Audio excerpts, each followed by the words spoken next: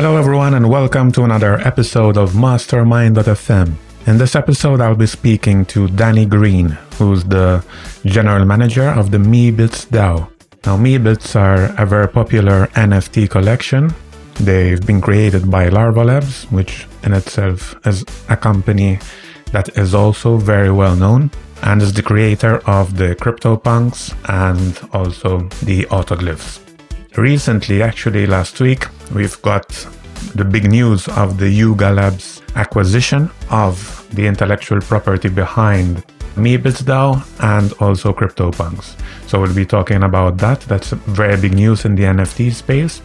And we'll also be delving deeper into Meebits themselves and what relevance they have to the metaverse, following up on last week's episode on the metaverse. So I'm very interested to hear Danny's thoughts on all the things that I've mentioned. And I think you'll find this very interesting if you're interested in investing in the metaverse or you're just looking to learn more about NFTs and Web3 in general. So let's get on with the show.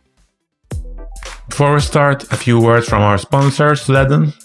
Did you know that with Ledn you can double your Bitcoin instantly through a B2X loan? Yes, the B2X loan service allows clients to access a loan in dollars of equal value to the Bitcoin they have in order to buy more Bitcoin in a single step. Use this link to register. start.ledn.io/Jean Galea and fund your savings account with at least 25 USDC or 150,000 Satoshis to receive a sign-up bonus of $10 in USDC. Terms and conditions apply. Now on with the show and let's start talking to Danny. Hi Danny, welcome to the show. Glad to have you with us. Thank you so much. I'm glad to be here. So let's start off with yourself. What brought you to Web3 and NFTs? And then obviously also Meebits, because we'll be talking a lot about that today. Absolutely. So I have a background in entertainment and media. I worked in television. I worked for Activision Blizzard as a consultant on the launch of Black Ops 3. And I've always been really interested in the intersection of kind of technology, art and culture, and finance, and how these things came together. And also like the homegrown creation of content. So one of the television that I worked at many years ago was one of the first television networks that was actually using user-generated content and putting that on television. It was called Current TV, and it was started by Al Gore. And so kind of the cutting edge of media and entertainment and the use of technology to create media and entertainment has always been what has fascinated me and where my career has taken me. So NFTs is a really interesting logical explanation of it, or example of this, right? You know, crypto was always interesting to me, but, you know, it just seemed like a financial product. And I was like, the underlying technology is really interesting, but this isn't necessarily the application of it that kind of spoke to me. So when NFTs hit the stage, I was like, oh, this is it. Like we're now seeing something really interesting. And my first kind of foray into NFTs was in NBA Top Shot. I collected basketball and baseball cards growing up as a kid. So it just immediately made sense to me that there could be a digital version of a basketball card, right? That it's like a basketball card itself is a piece of paper with a guy's face on it and, you know, some stats on the back, and yet that has value. Why can't a digital version of the same thing that is actually moving, if there's some sort of scarcity that is tied to it, why can't that have value? You know, and growing up in kind of a digital age and kind of being a digitally native person as a millennial, right? It just made sense to me. So didn't take much convincing for me that this was going to be something and going to grow. So about a year ago, last February, a friend of mine from business school raised some money to do a startup for an NFT platform called Curio NFT. And they were licensing entertainment intellectual property like movies and television shows and graphic novels and creating high quality NFT collections around that. And so I became the first employee. I was their VP of global marketing and head of communications, kind of running everything from our PR to our launch strategy for each new collection, and actually involved in kind of every aspect of it. And that's how I got involved in NFTs. I've kind of dabbled in a lot of different careers over the last 20 years. And I suddenly felt like, oh, this is everything coming together in one space. It's technology, it's finance, it's art and culture, it's user generated. So there's this like bottom up approach to it. It's cutting edge. And I feel like I finally found my place in the world. Mm-hmm. Very good. For our European audience, I guess I've always found the sports card thing quite interesting. I personally have no experience with that because I don't think it's a big thing in Europe. So I'd love if you could spend a few minutes on that, because I think it's been very easy for the American audience to get into NFTs, especially the type like NBA Top Shot, because of this previous exposure to collecting cards. I think in Europe, what's popular, what has, at least when I was growing up, it was these stickers, like the album stickers. Football would be soccer in the US. Those, but they had no stats or anything. So it was just opening the pack and sticking them on the album and trading them with your friends. It's similar, but I think there's something extra in the sports cards, if I understand well. Yeah. Often when I'm talking to people about NFTs, who are new to the concept, and they're looking at me like, I just don't get it. It just doesn't make sense to me. One of the first questions I ask is like, what did you collect as a kid? And so I'll ask you, did you collect anything? Did you collect anything when you were a kid? I did collect postage stamps and stickers. Yeah, kind of those two things. Yeah. What was your motivation for collecting? Oof, that's a good one. The stamps, my mom put me into it. I was very young. I had no idea. The stickers, I think it was really interesting because there was the community aspect of trading with your friends, of going to school every day with the excitement of having a rare one or maybe getting a good deal. And I think I find that a lot has been rekindled in the NFT space, especially the community and the excitement. Yeah, you just made the leap. Exactly right.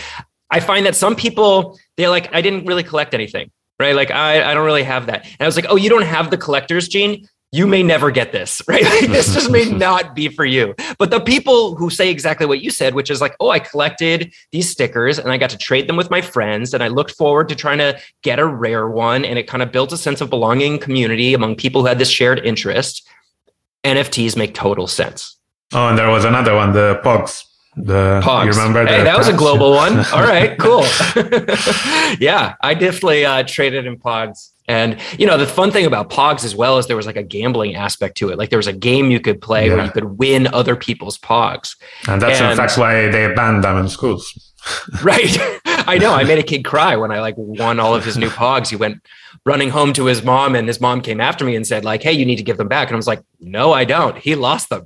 It was a very short-lived phenomenon. I think it was 1 or 2 years max because they banned them. I think it was a worldwide thing where the schools were banning them. Yeah. I mean, I think that the underlying concept here, which is what has value, right? Like what has value, a Pog, which is a piece of cardboard, right, with a printed thing on it, or a sticker or a stamp or a baseball card or even a piece of art. Like what gives it value? At the end of the day, it's all perceived value, right? Based on some supply and demand, chart, right? Mm-hmm. Like there's some amount of supply that exists to this item. There's some amount of demand. And as demand increases or supply decreases, that increases the value of it. And what is to say that a digital asset can't also follow that exact same concept? There's nothing, right? Well, now what blockchain technology allows for us is to create actual digital scarcity and have a public ledger that is built on a trustless, permissionless system, right? And so I have full trust in the system that the scarcity of this item is permanent and that the trading of these items on blockchain through this digital ledger is transparent. And that gives me confidence in the value of it. And that's why this technology is so valuable, I think, for the future of of digital ownership as our lives continue to move more and more into the digital realm. I mean, again, we're having this conversation face to face, even though this is just audio. You and I are looking at each other across the world, right? Having a relationship just through this digital medium, right? What Web3 or blockchain technology allows for is digital ownership. And that represents something completely new in the realm of technology. Mm-hmm. Yeah, totally makes sense. I like to tell people that they should start from Bitcoin always. I don't know, it's just my love for Bitcoin, but I think it's very important that what you mentioned, that you understand the scarcity, how we manage to create scarcity in a digital fashion is very important before you can understand NFTs. Else you start getting the argument of the right-click save, and you get into a bit of a loop there where it's hard to get out of if they haven't understood this concept first. Yeah, and you know, in case anyone doesn't know kind of what we mean when we say that, right? Right-click save is this idea that I can look at a JPEG, right, or an NFT that just, you know, is a digital file, and I can save that file to my computer. Right. And great. Now I have it on my computer. Sure. It's the same way of saying, like, I can take a picture of the Mona Lisa, right? And then I have a picture of it. That doesn't mean that you own the Mona Lisa or any other piece of art. It doesn't mean that you own the NFT. It just means that you have an image of it. And in the world of digital media, the ubiquity of the image actually can increase its value, right? So people willingly want other people to see their item and share it, because the more it's seen, then the more attention it gets, and potentially the demand for that underlying NFT, which is scarce, goes up.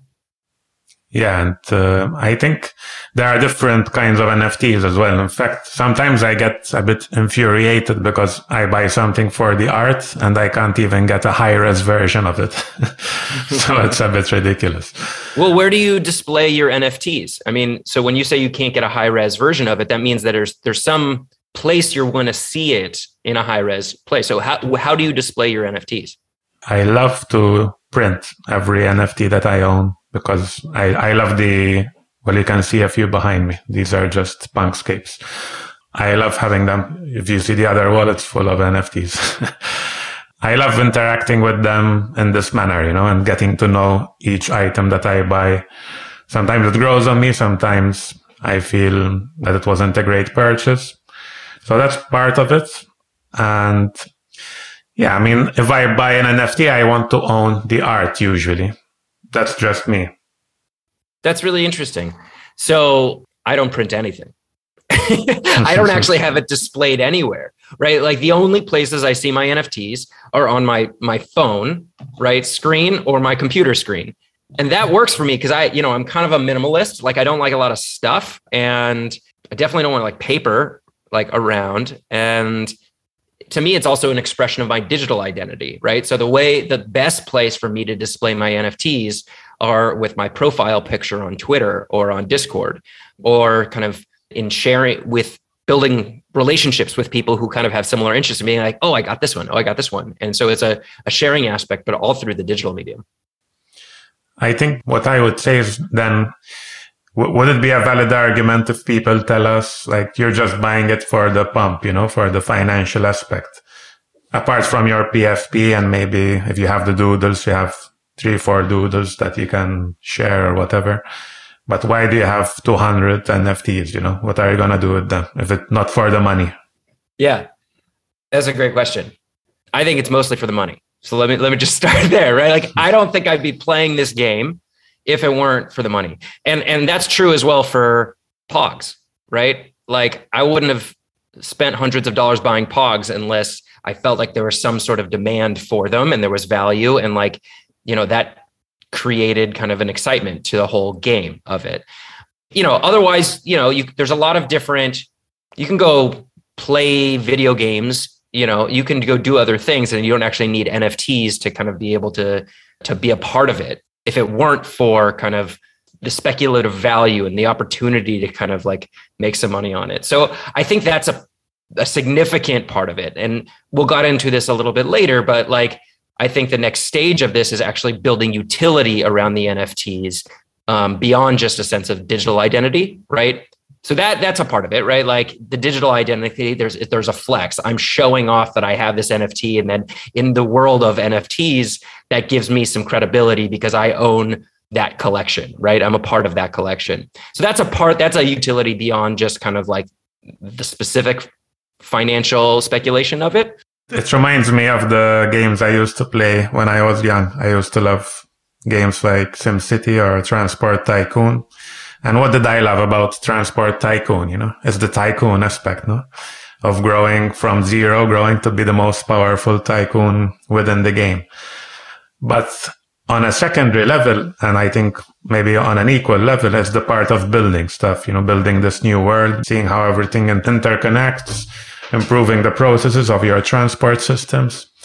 So that brings us to the utility part. I leave it up to you where you want to go with the utility part, because I want to get into Meebits. I don't know if you can connect the two. Of course I can. So let's talk about Meebits first, and I think that'll then lead into utility. I think that'll be more valuable. So I'm the general manager of the Meebits DAO, which is, why I've been invited to be a part of this podcast. So let me kind of break that down and what all of that means. So Meebits is an NFT collection. There are 20,000 of these different characters. Each one is entirely unique, and they're 3D voxel characters, right? So as opposed to a lot of the NFTs that you may be familiar with, which are just simple JPEGs, these are actually 3D models. That's how they were initially designed. They were created by a company called Larva Labs, which is also the creator of CryptoPunks, which is the first, 10,000 profile pic NFT collection, and still, it's debatable which is it's either the most valuable NFT collection or second. It's a little bit debatable. And so Meebits was kind of the third collection created by Larva Labs, right? So by one of the most important developers in the space. And the promise behind Meebits when they were released was, this is your avatar for the metaverse. This launched about a year ago. So this was before Meta, Facebook changed their name to Meta. This was still kind of very early in the conversation of what is the metaverse. And so this was really the first, what they called metaverse ready avatar NFT. And so it got a lot of attention for that. At the same time, Larva Labs kind of had made that promise, but they didn't necessarily build all of the utility around it right off the bat. So a group of Meebit holders came together to form an organization, which we call a DAO, which is a decentralized autonomous organization. DAO spelled DAO. So they formed the Meebits DAO to essentially help to fulfill on this promise, to build the utility around Meebits, to actually make it your avatar for the metaverse. And they did so to a certain extent in partnership with Larva Labs. So one of the things that was done very early on was to create a series of different file formats for the Meebit, so that it can be used in different virtual worlds and games and applications, because right now there's not kind of one file format. There's a variety of different file formats depending on what you're doing. And so we took all 20,000 of them and we created different file formats for each one, which was actually a pretty challenging process. And then we built an API where any virtual world or game could then incorporate this code, and a Meebit owner could then play that game with their avatar. They could log into that game with their Meebit that they own and play that game or be in that virtual world. This is really cutting edge. This collection, the Meebits collection, is the only collection that has an API built in and with various different file formats, right? So what I'm describing to you in terms of this utility of NFTs, especially as you kind of enter into the world of the metaverse, right? We are at the cutting edge of building that functionality. That's super interesting. So explain to me and the audience, why was it not the company who did this? What's the interest of Meebits, Larva Labs? Where's the financial aspect of it? How does the interplay go? Sure. So let's start with the financial aspect of it. So most NFT collections now, or okay, let's say an NFT developer kind of has essentially two ways that they're making money. The first way they make money is by selling the NFTs initially, right? And so you make kind of a big, on the initial sale of all the NFTs, when the NFTs are minted, you make a bunch of money, right? Like, let's just say it's $100 per NFT or euros, and you sell 1,000 of them, right? That's going to be $10,000, right? So that's the initial sale of these NFTs. The sale of the Meebits generated like $70 million or something like that, right? And then the second way that a company that sells NFTs makes money is through the secondary royalties. So most NFT collections have like a 5% royalty on secondary sales. And so this creates a sustainable ongoing revenue stream back for the initial organization, which is very novel and like a real innovation of Web3. Larva Labs actually didn't do that. They didn't actually create a royalty. So you can buy the Meebit NFTs, or rather the seller makes more money on the sale because a 5% or whatever doesn't go back to the original creator. Now, maybe that'll change in the future, and it's also platform specific, but it's just an interesting thing to note the difference between a collection that actually has a royalty built in versus not a royalty built in. So that's kind of the financial aspect. So Larva Labs made all of the money kind of upfront on the sale of the NFTs. Now, and they didn't actually create the incentive for themselves to invest in the collection because they'd already made their money, right? Did they keep a number for themselves like they did with the CryptoPunks? Yeah. Yes. So that was actually the way what they did differently than the way many other NFT collections, where they actually kept, I don't exactly know the percentage, but maybe it's like 2,000 of the 20,000 or something. They kept some percentage of it, 10% or something for themselves. And so, if the price continues to go up, they could continue to sell, but that's dilutive, right? To make more money, they have to actually reduce their own holdings. And so that's not sustainable, right? Like that you just, at a certain point, you've lost it all. So actually, and we can talk more about this, but Larva Labs just sold the collection, basically the copyright of CryptoPunks and Meebits to a different company called Yuga Labs that started the Bored Ape Yacht Club. And in that sale, they also sold a number of the Meebits and CryptoPunks that they held. So it was both for the copyright and for like a large number of the collection that they were holding on to. Okay. And talk to us about the licensing aspect because this has always been a big issue with the CryptoPunks versus Bored Apes discussion, but I haven't heard that much about the Meebits. How does licensing work there? Yeah, also kind of a complicated area. From the beginning, for both CryptoPunks and Meebits, actually, there's even kind of a little more nuance to this, right? This was actually published for Meebits, not for CryptoPunks. And so CryptoPunks were kind of like looking at Meebits to like understand what the rights probably were for the CryptoPunks. It's kind of backwards right there when you think of Meebits as being a much less valuable collection. But I think what we should do is kind of like set these up, these two things up side by side. So we have Meebits and we have Bored Ape Yacht Club, right? And Meebits created by Larva Labs, Bored Ape Yacht Club created by Yuga Labs. Sounds similar, very different. The Bored Ape Yacht Club NFTs were granted commercial rights to their NFT, meaning that they could create commercial ventures using the image that the NFT image that they had, or any kind of the traits that they had in their image. And so many people actually started businesses and started to monetize that image, right, in various different ways. And that's one of the reasons why Bored Ape Yacht Club became so popular as a collection is because of those rights that were granted to the owners. Meebits, the way that Larva Labs set things up is that they didn't grant the commercial rights to the individual owners. They continued to kind of hold on to those commercial rights, which in some ways potentially hampered the growth of the collection or the popularity of the collection, especially when everyone was seeing that Bored Ape Yacht Club was continuing to grow and that those rights were being used in very specific ways.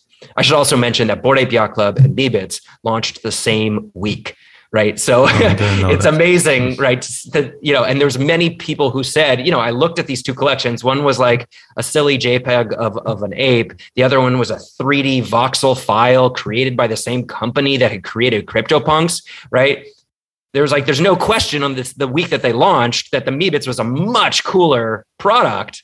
And so a lot of people invested in Meebits and not in Bored Apes, and then, got left with the growth wasn't the same. And they kind of talk about it as a mistake that they made, but who could have known at the time?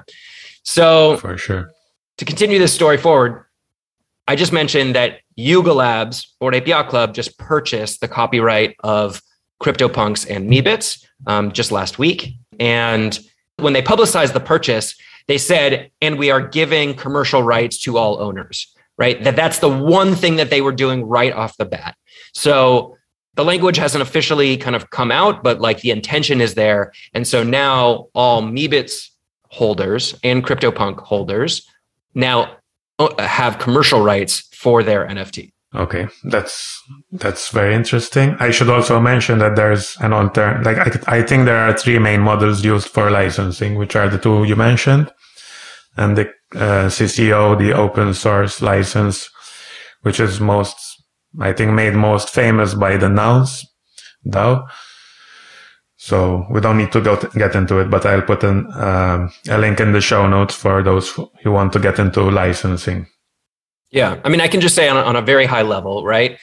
With a CCO license, right? There's basically no copyright holder on some level, right? Like anybody can use it for any purpose. And, in the case of the commercial rights being granted to the holder, the overall IP is still owned by a central corporation. In this case now, Yuga Labs, right? It was Larva Labs, now it's Yuga Labs. They own the Meebits IP, right? So they can make a deal to get Meebits or CryptoPunks or Bored Ape Yacht Club into movies or something like that, and that brand, and that company has to get paid for that license. For something like Nouns DAO or MFers or CryptoToads, like Cryptodes, right? There's many other examples. There's no one to kind of make that deal because anybody can use it freely. Yeah, and I think the main argument against doing that kind of license is that it can be used for nefarious purposes, which would also dilute or affect negatively the brand itself. So I think there's no clear winner as of right now. I think we're all trying to find what's the best for which kind of project. I personally love the Bored Ape approach. I wish the Doodles had the Bored Ape license, although I hope that they would eventually move in that direction. I actually think that the Doodles is pretty similar to the Bored Ape Yacht Club license. I mean, there's $100,000 cap. That's the main thing. And what they've said, and Poopy is his name. Poopy, who is one of the creators of the Doodle collection, has said basically they did that just to basically say like, hey, let's have a conversation if you're like building $1 million business around this brand. Not to say that we're going to sue you right off the bat or kind of limit your creativity, but we don't want people to kind of go off and do something really, really big without having a conversation with us about it. Yeah. So Meebits, how does the change in license impact? Like, have you seen any immediate impact, or have you been waiting for this moment? Has any project really needed this license before? Yes. I mean, I am just ecstatic. I'm overjoyed by the granting of the commercial rights to holders. And I think it's a good opportunity for me to talk a little bit more about the DAO itself, because I kind of half told that story, right? So we created a DAO to build utility around Meebits. Up until this point, we've really been hampered because we still couldn't do anything without the permission of Larva Labs, right? Okay. Now we basically have, the doors are open and we have the ability to create a lot of different things, which I want to talk to Yuga Labs about it and kind of like be on the same page with them, but I don't necessarily need their permission in the same way. And so all of these projects that I had kind of, backlogged in some ways, I now just feel I can run forward and do it. And I'm very, very excited about that. And so we're going to be launching a whole merchandise store around Meebits. We're going to be building new utility for Meebits. So taking the whole collection and creating pixel-based characters as opposed to voxel-based characters, basically going backwards a little bit. We're taking a 3D model and we're putting it into a 2D experience, because that's going to be a whole branch of the metaverse that kind of is very retro, kind of like 80s, 90s graphics, and so we want to kind of be on that branch of the metaverse as well as we go down the immersive 3D branch. And so all of these different projects that kind of were backlogged, I can now really run at because we've been granted commercial rights. Yeah, that makes sense. Now, in terms of the DAO, how big is the DAO in terms of how many holders are involved? And as a follow-up to that, I'd love to, if you could walk us through the process. If I were to acquire a Meebit today, say on OpenSea, why would I join the DAO and what would be the process of doing that? Yeah. So you can buy a Meebit, right, on OpenSea or on the Larva Labs trading website, Meebit's trading site. There's about 6,000 holders of Meebits right now. And the floor price is between 4 and 5 ETH right now. So yeah, 6,000 holders owning 20,000 Meebits. The DAO is a separate organization. We have 200 founders, or just shy of 200 founders in the DAO. And each of those founders contributed 1 ETH to the DAO, and they have a founder's token. And then we have about 3,300 general members in the DAO. Those members contributed 0.05 ETH, so 1/20th of what the founder contributed. They also get a membership token. Those are also selling on OpenSea as well. Or you could mint your own from our website, which is meebitsdao.world. And the reason we kind of created these two different tiers of membership of the DAO is we've created a really interesting governance model where the founders actually have voting rights in the DAO, and the general members basically choose a representative, one of the founders, to be their representative in their votes. And they can increase the founders' voting power by delegating an ERC20 token called an MVOX token to them. So the general members every month, they get another MVOX token. So the longer you're a member of the DAO, the more MVOX tokens you can accumulate. You can then choose a representative with a greater amount of voting power. And so we've created this representative model where we still kind of have the decision-making power controlled within the hands of a few, but it's scalable so that, ideally every single person who owns a Meebit can join the DAO and still have influence in how we end up using the funds that we've raised to develop utility around Meebits. Okay, and so what kind of utility is there at the moment, or what are you working on? Yeah. Well, first I should say as well is that it's not just about utility for the Meebits. It's about a bigger concept. There's a bigger vision that we have here. And essentially, Meebits becomes the tool to achieve this vision. And so I want to talk about the vision for a second, which is the idea of the open metaverse, right? There's this kind of battle going on right now between centralization and decentralization. Right? Just to interrupt you, is this what, because I'm also trying to get into the metaverse in a deeper way. Is this what excites you and led you to the Meebits, or was it the Meebits leading you into this? The truthful answer is I got it into Meebits. And then as I continued to kind of go down the rabbit hole and research and learn more, especially in this role as general manager, I was like, what's the greater mission here? Like, why? Like, I'm always looking for the why. Like, why are we doing this, and what's important about it? Or perhaps do you feel it's a core principle that most holders have to build this open metaverse by holding a Meebit and participating in the DAO? Yeah, actually, because there are many people who are actually members of the DAO who don't own a Meebit, right? Okay. Which is really interesting. So I don't own a Meebit, but I still want to join the Meebits DAO. And I think that the motivation to do so is because you believe in the mission, which is about building the open metaverse. And so I should explain the open metaverse, like what is that, right? It's supporting decentralization and interoperability, right? So we know that Facebook is entering into the world of the metaverse, and, Facebook has walls around it, right? Like they control your data. Right? If you upload something to Facebook or to Instagram, right? Like you don't own that photo. Like that photo is owned by Facebook now. You put it onto their platform. And in Web3, the whole concept is that you own your data, or that these digital assets actually belong to you. And so what we want to do is continue to build the infrastructure and the tools and the ecosystem for this open metaverse to exist that gives power kind of back to the hands of the people as opposed to centralized organizations. And that's why the DAO is a decentralized autonomous organization. And so what we're doing is using Meebits as a tool to help develop this ecosystem and to showcase the fact that that you can have one NFT avatar and it can be used in all of these different metaverse experiences, augmented reality, virtual games, virtual worlds, all these different things. And that one asset can live across all of these different platforms. And so that's the bigger vision that we have here, and why I think this work is really important.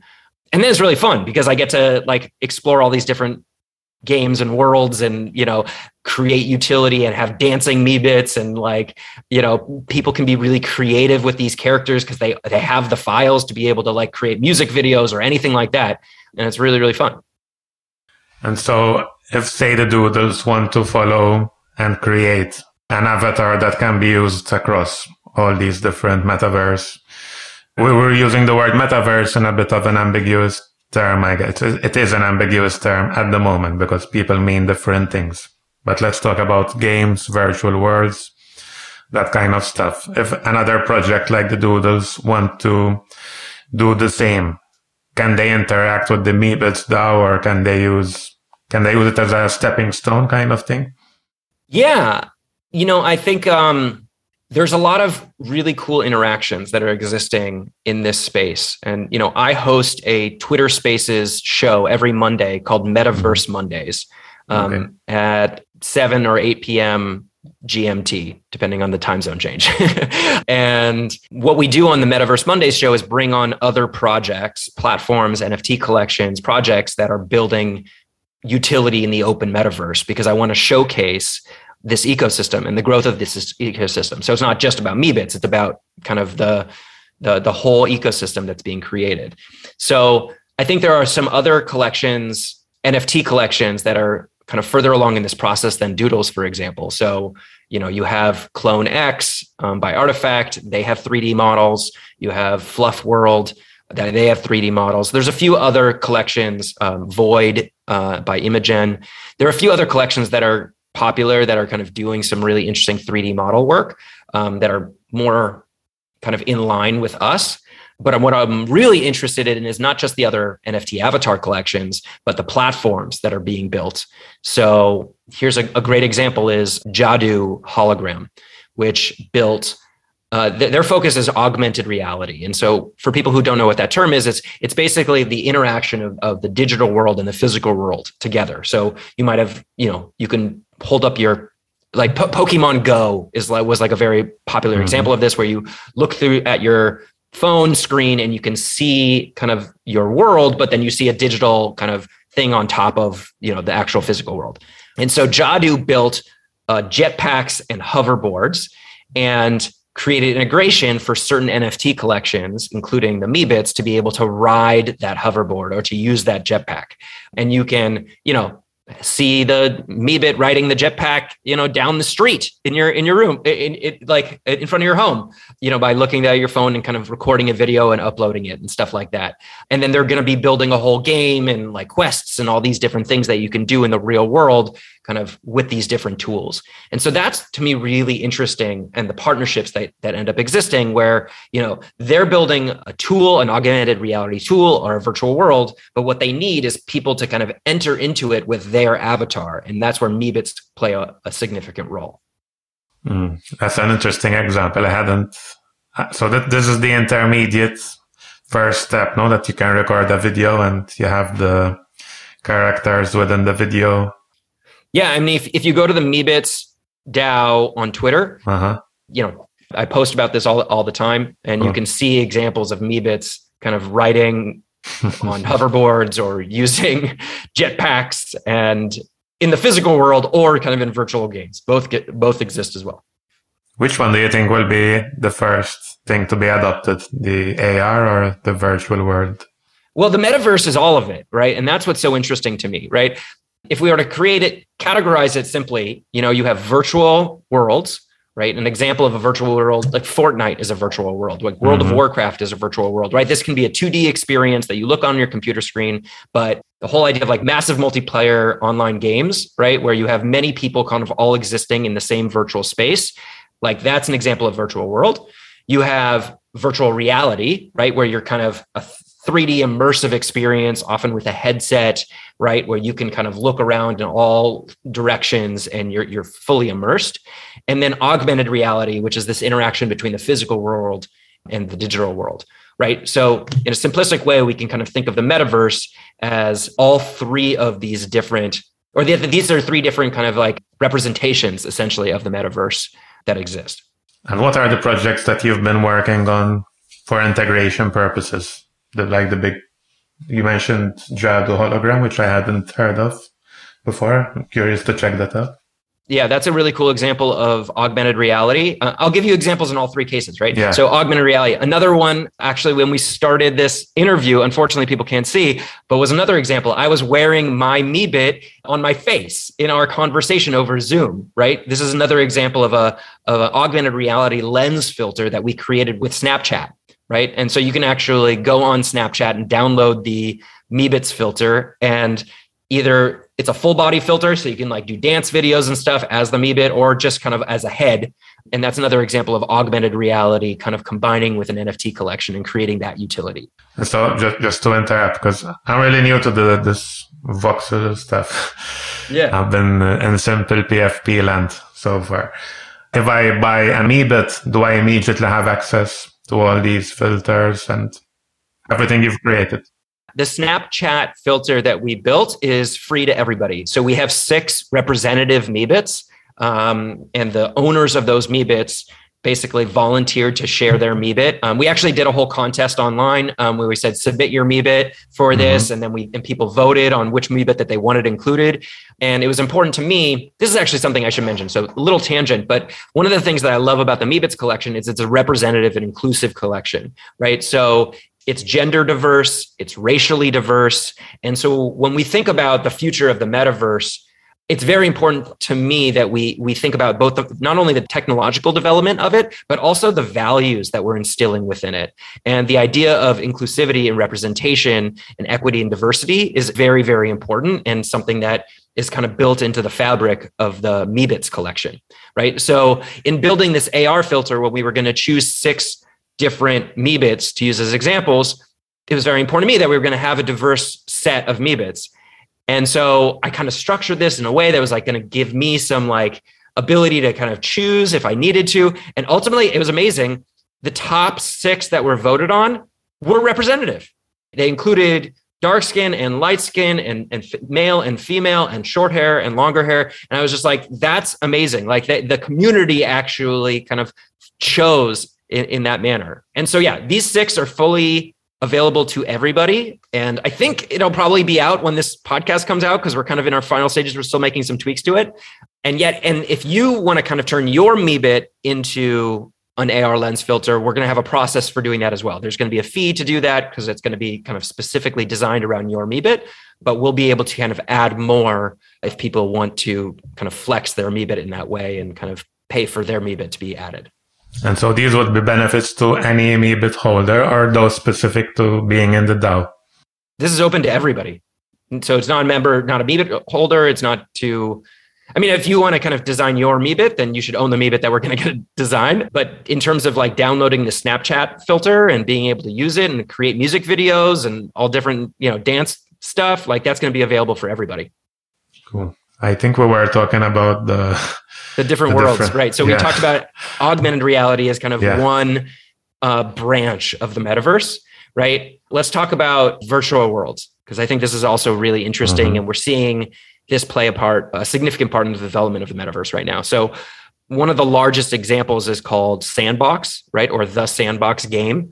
And they are voxel based, and they've created a digital land, right, with scarcity, and people are buying up plots and then building experiences and games and cities and stuff within the sandbox, right? So Meebits is getting integrated into that platform. And I mentioned earlier, there's not clear standards. So it's kind of a custom process each time you enter into most of these new worlds, because you have to kind of rig the 3D model to operate perfectly in that world.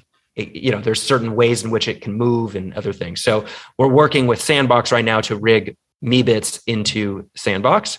And for like anyone who's like in the know and like paying attention, they'd be like, oh my God, you're going to Sandbox. Like that's like really big news for people who are like, who are like into this kind of stuff. Everybody else is like, okay, whatever. And then the third example I was saying as well of kind of entering into a virtual world is this 2D metaverse as opposed to the 3D metaverse. So not voxel based, but pixel based, kind of more of a retro artistic look. And so we're recreating all 20,000 Meebit characters in pixel form. And that's literally it's a manual process of recreating every single individual Meebit.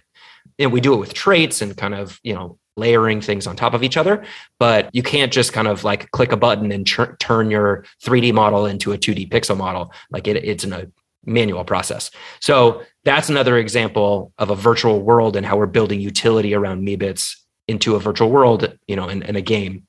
And as an example, I think, could I mention World Wide Web? I own an apartment and this game kind of thing. So in that case, would you be working with the developers to integrate the Meebits into that particular ecosystem? That's exactly what we're doing. So the World Wide Web, which is, kind of a little hubris in choosing that name for their game. Yeah, I don't really like it, but yeah, right. Web is spelled with two B's, WEBB, to try to distinguish from the just general World Wide Web. They're also called Web3, WEBB3, which is again the term for just like all of blockchain. So it's kind of funny, but they are really what I would say the current leaders in the space of building a pixel-based metaverse experience and world. I love their product. I mean, it's so cool to hear that you have an apartment. Mm-hmm. That's awesome. That was a great purchase. So we're designing the pixel characters specifically for integration into Web3, to World Wide Web 3. And, we'll then have the sprite sheets be able to use in other places, but they might, you kind of have to design for one specific application, like I was saying with Sandbox, because the rigging is slightly different, like, the way that they do pixel, so we're designing for that platform in particular, and we're doing this in partnership with World Wide Web. That's super interesting. Maybe I missed something, but how does this, in terms of the DAO, who's doing all this work and what are the incentives? I mean, the financial incentives for doing the stuff, that the rigging and all this. How does that work? Yeah. So the DAO has a treasury of about 200 ETH or so, which was generated by the sale of our founder and general membership token. Mm-hmm. And maybe in the future, kind of a royalty will actually be built into the Meebits collection that will kind of create a sustainable pool of funds for the development of the utility of Meebits. That's my vision and goal. But currently, I'm sorry to interrupt. So you mentioned that the founder tokens can be traded as well, right? Yes. Yeah, one of them or two tiers can be traded. Yes, it's a bit complicated, but yes, yeah, I could go into it. But yes, they could be traded. So there are royalties flowing into the community fund? Yes, but we don't see a lot of trading for the membership tokens. Again, they're not really thought of as collectibles. They're thought of as a membership. And so there's not as much trading going on. We actually haven't seen any founders trade their tokens. It's kind of like they're a part of this. They invested in it. Like they believe in it. They're voting members. So we've literally seen zero trades for the founders. There's some trades for, the general membership token. It was kind of cheap and some people didn't really know what they were buying. But again, it's, doesn't really represent a revenue stream for us as a DAO that's significant, because it's not really being used in that way. So, I mean, the real potential sustainable revenue is actually the sale of Meebits, right? And if the DAO is here to build utility around Meebits to create the open metaverse, it would make sense that there's some sort of funds that are generated from the secondary sale of Meebits that can be then used to reinvest back into the collection. So, that's one of my hopes and visions for the future. But as of today, we have a treasury of 200 ETH, which is $500,000 or more. And that treasury goes to pay my salary, for example. I'm the only full-time employee, the only employee actually of the DAO. So I'm helping to kind of drive our product strategy, our communication strategy, kind of the governance and all of that. And then it also represents the development fund that we have to invest in these projects. So for example, the Pixel Meebits is a proposal I just submitted to the DAO on behalf of the steering committee. And it's going to cost us $60,000 to design these Pixel Meebits, which is expensive. I told you it was a manual process, right? To recreate 20,000 characters. That's the DAO investing that money right now. Now, hopefully, maybe in the future, Yuga Labs will also want to support the development of the collection as a whole and contribute funds or add in this royalty in order to have a pool of money that we can draw from. But currently, that's DAO funds that have been created from the sale of our membership tokens to invest in the Meebits collection as a whole. And do you get income from the platforms themselves when you integrate with them? No. I mean, this is just building utility for the Meebit owners, right? Yeah. So it's essentially a new file type that we're creating, and it's going to be free to use for Meebit owners. And the platform's not paying us, right? Like it's a symbiotic relationship, right? Where they want the avatars to exist in their platform because it brings attention and use to their platform. And we want the virtual worlds and the games because it gives utility to the NFT collection, right? And that's part of what I love about Web3 and all of this work is every day I'm on the phone connecting with other builders in the space. And we're like, what can we do together? How can we collaborate? What can we build? Because it's symbiotic. Like what I'm giving away for new NFT collections, right? I'll give away whitelist spots or allow list spots, basically like early access to NFT holders, to the members of the DAO, to new collections. And that benefits my members, but it also benefits these new collections because now they're getting some added attention from a much bigger player like us, right? So that's an example of a new NFT collection versus a virtual world where you can actually have utility of your Meebit. All right. That makes sense. I don't know. Did we miss anything about what we've been discussing that you'd like to share? I have one extra question that I had is about which platforms you're especially bullish. And this is maybe a selfish question because I'm really trying to understand the whole metaverse space and how to invest in it. Sure. I'm really, Well, we're still early, I want to say, right? And so no one can predict today, I think, what is going to be, the winner 20 years from now or 10 years from now, right? Like Yahoo was a big winner back in the day, like pets.com, right? You should have invested in Amazon. So I'll tell you what I think right now. I think but the space moves really, really fast, right? So what's winning right now might not be winning tomorrow. But I think the sandbox is doing really cool stuff. And there's a reason why those plots of land are very expensive. I think in the pixel-based 2D metaverse, World Wide Web is doing some really cool stuff. I'm a big fan of Jadu, which I mentioned as well, which is building really cool stuff in the AR world. They're also a funded startup, right? These are all like VC backed as well. Everything that Bored Ape Yacht Club and Yuga Labs does, right? And I'm not just saying this now that we're part of that family, but like I would have said this before, pay attention to what they're doing. There's a rumor going around right now. So they launched today their Ape Coin, which is a kind of a cryptocurrency that is going to be used for kind of their ecosystem. That's really interesting. And there's a rumor going around that they're going to be launching kind of their own metaverse world that has plots of land. There's nothing specific out there about that, but that's a rumor.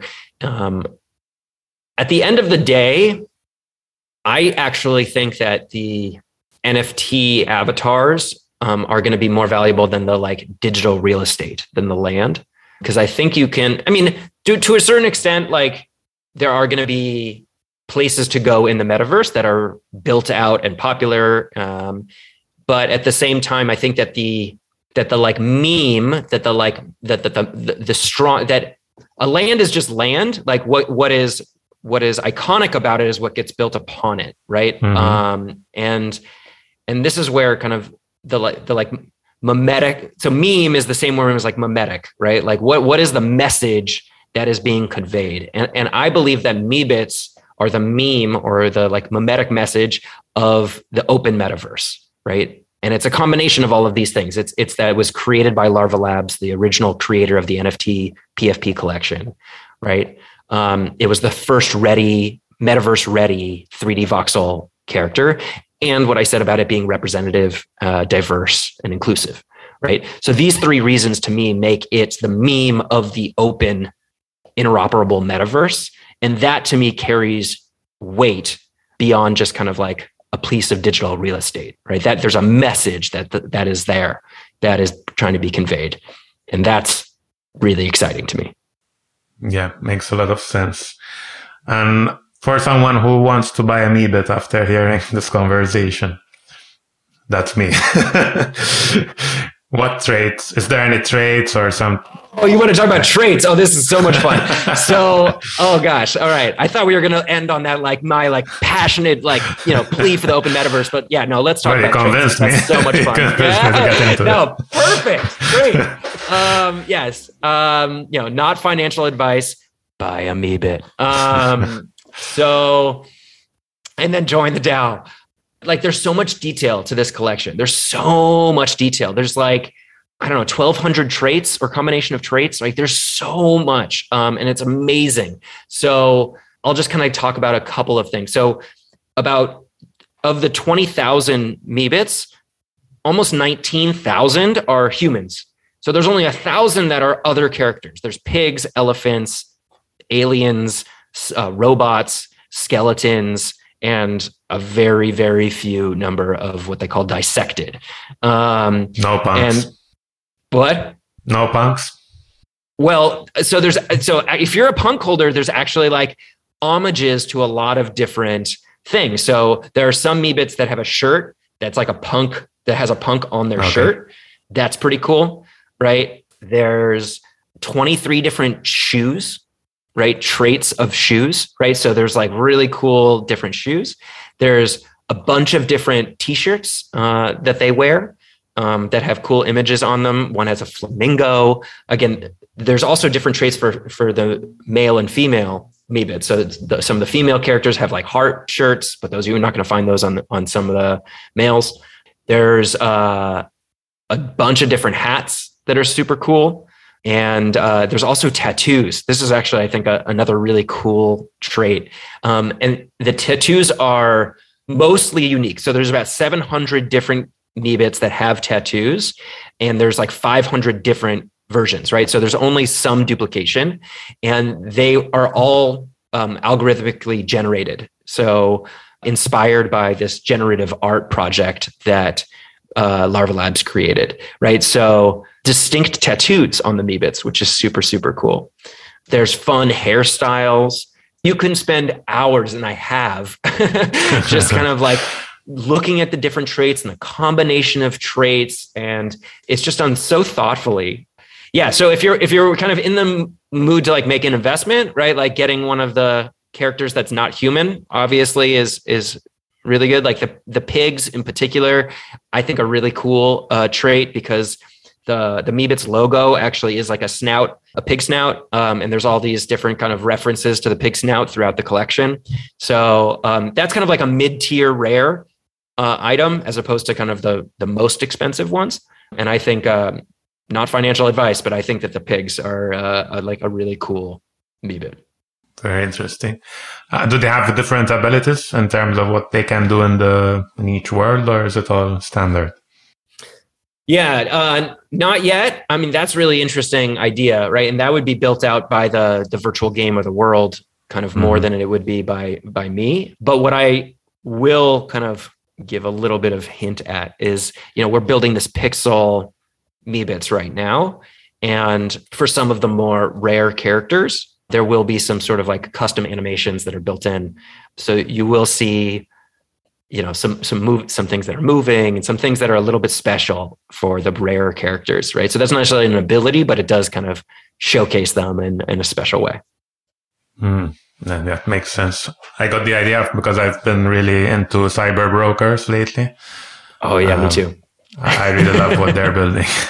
And they have the levels of the soul, 3 levels.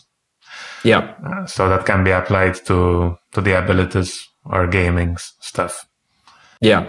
I think that for Meebits, so this is actually another important kind of distinction, right? Like my sense is that Cyber Brokers is building their own world, right? They have like a very deep storytelling platform around it.